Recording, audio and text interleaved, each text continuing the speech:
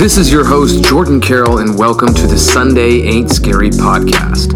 The show dedicated to those addicted to living outside of their comfort zone, obsessed with designing a life of freedom, and for those who choose to make every day count because they know Sunday ain't scary. What up, my people, my dogs, my cats, all animals that view and listen to this podcast. This is another episode of the Sunday Ain't Scary show. Jordan Carroll here, very excited to talk to you about an interesting topic. How to not think that everyone's an asshole.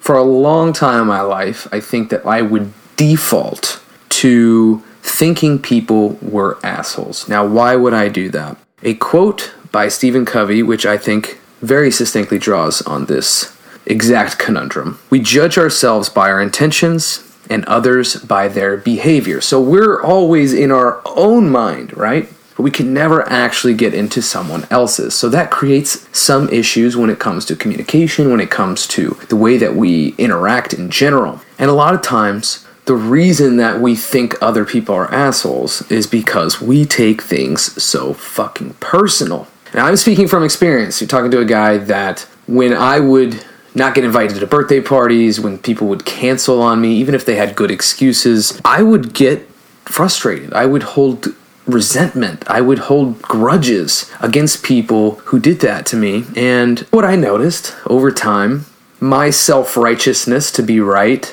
and to be mad at them and to be frustrated, that only hurt me. I was the only person suffering in those circumstances. I wasn't proving anything to them other than that I could be the jackass. So over time, I figured out that, man, I should probably stop taking things so personally. One of the best books I have read in my life is The Four Agreements by Don Miguel Ruiz. Highly recommend you snag that book if you have not read it before. One of those principles that he talks about in the book is not taking things personally. And it is such a simple statement, yet it is so hard. Why is it difficult? That's what this podcast is going to go over, why it's difficult to not think that everybody's an asshole sometimes. It's probably less difficult for some people, but I think a lot of people do struggle with this. And then I'm going to tell you about a couple of different things that you can use, a tool that has helped me in these types of situations where you can catch yourself before you let something like that fester. Now, I want to go back to what I said. I used to be that guy. I'd see a picture on Facebook. There's a bunch of my friends in there, and I wasn't invited to whatever party that was, the pregame, the whatever.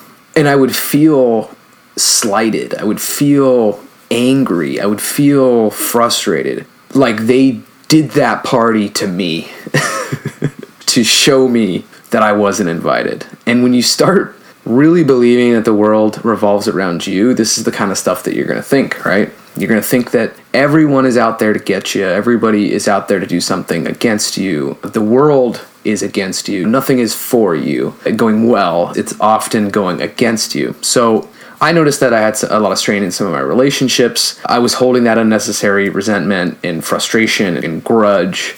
And I was wrongly believing that they were doing these things to hurt me, which is an awful thing to put on other people when you actually don't know their intentions, because again, we can't fully know someone's intentions. We can only know our own intentions. And even then it's confusing, right? Because sometimes we have conflicting intentions. And I think it's so easy to try to assume causation and intent from other people, but often we're just going off of behavior and then our own biases and the different things that we've had in our past experiences, our mood. There's a lot of different variables that affect how we're going to see and perceive something in that moment, right? So let's use the picture, for example. So let's say that I perceive that picture. I see the picture, and immediately as my sensory inputs are taking it in, my eyes, the stimuli starts in the spinal cord, and it enters into the back of the brain. From there, it travels to the frontal lobe. But before it gets to the frontal lobe, it hits the limbic system.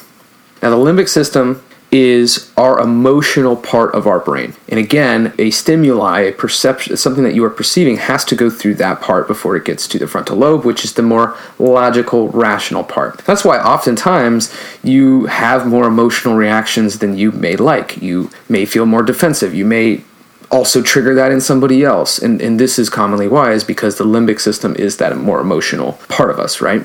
So we first feel, and then we create a story.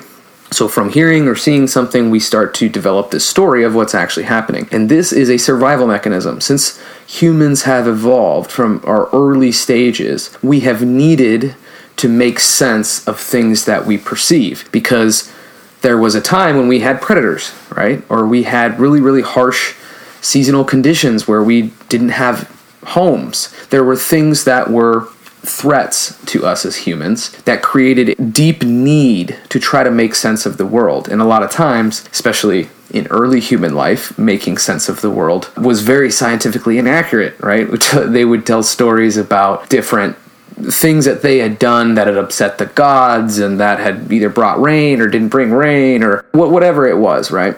And there's certainly versions that we do today that are probably just as ridiculous. But we end up telling ourselves a story, right? And go back to the biases, the experiences that we've had in our life, the mood that we're in. A lot of these things impact what kind of story we're going to tell, right? So from there, we start to actually feel. We take that story in and we might feel hurt.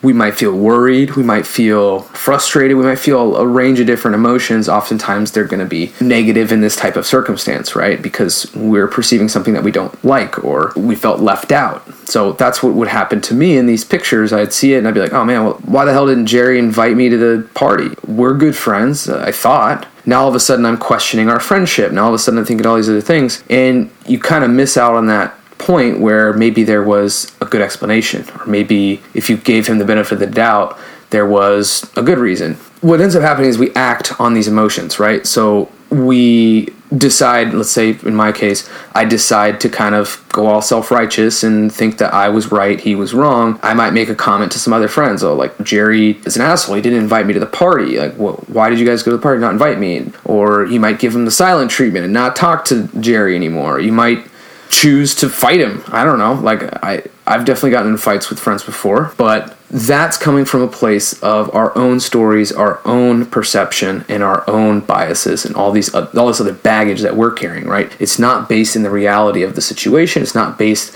in the reality of the other person's intention. So this creates a lot of difficulty because, again, honestly, it can be wrong. And I want to give you one tool that's really helped me in this time, or at least in the past number of years as I've begun to use it more.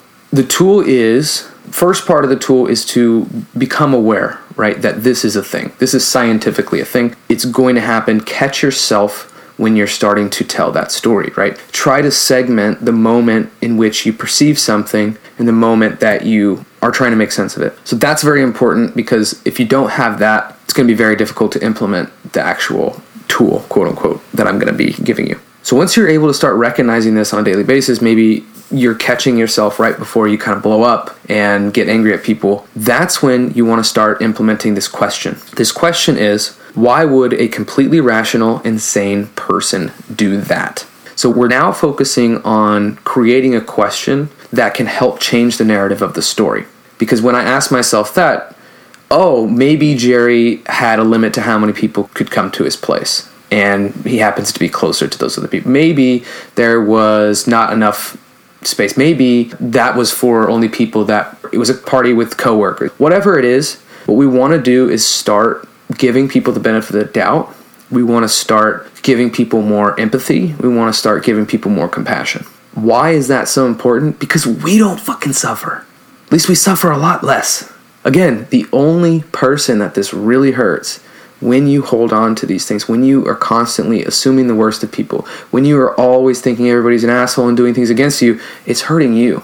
You can be as self-righteous as you want, try to prove a point. It's hurting you. So next time that happens, become aware of it, and to navigate out of it, ask yourself, why would a completely rational, insane person do that? See what kind of answers you get. If you want to let me know how this exercise goes for you, hit me up on my site and my social media at Jay Spencer. All that stuff will be linked in the show notes. So feel free, if you start to use this, let me know how it works for you. If you've got any other suggestions, always love to hear those too, and appreciate you listening to the podcast today. Thank you so much, you beautiful bastard. I appreciate you listening to the Sunday Ain't Scary podcast. If you found value from this show, please consider 3 absolutely free ways that you can support, all of which will be linked in the show notes as well. Number 1 is leave a review. Reviews are the lifeblood of any podcast. It helps other people find me and determine if it's worth it to listen to the show. Number 2, subscribe or follow wherever it is that you're listening to, whatever platform you're on. Number 3, share this episode with one friend who needs to hear it. Now, if you're interested in the video version of this podcast, you can go to my YouTube page, youtube.com/Jordan Carroll, or check out the show notes, which will have links to all my social platforms, websites, and of course, anything mentioned in this show. Thank you so much, and until next time, keep wandering, you're not lost.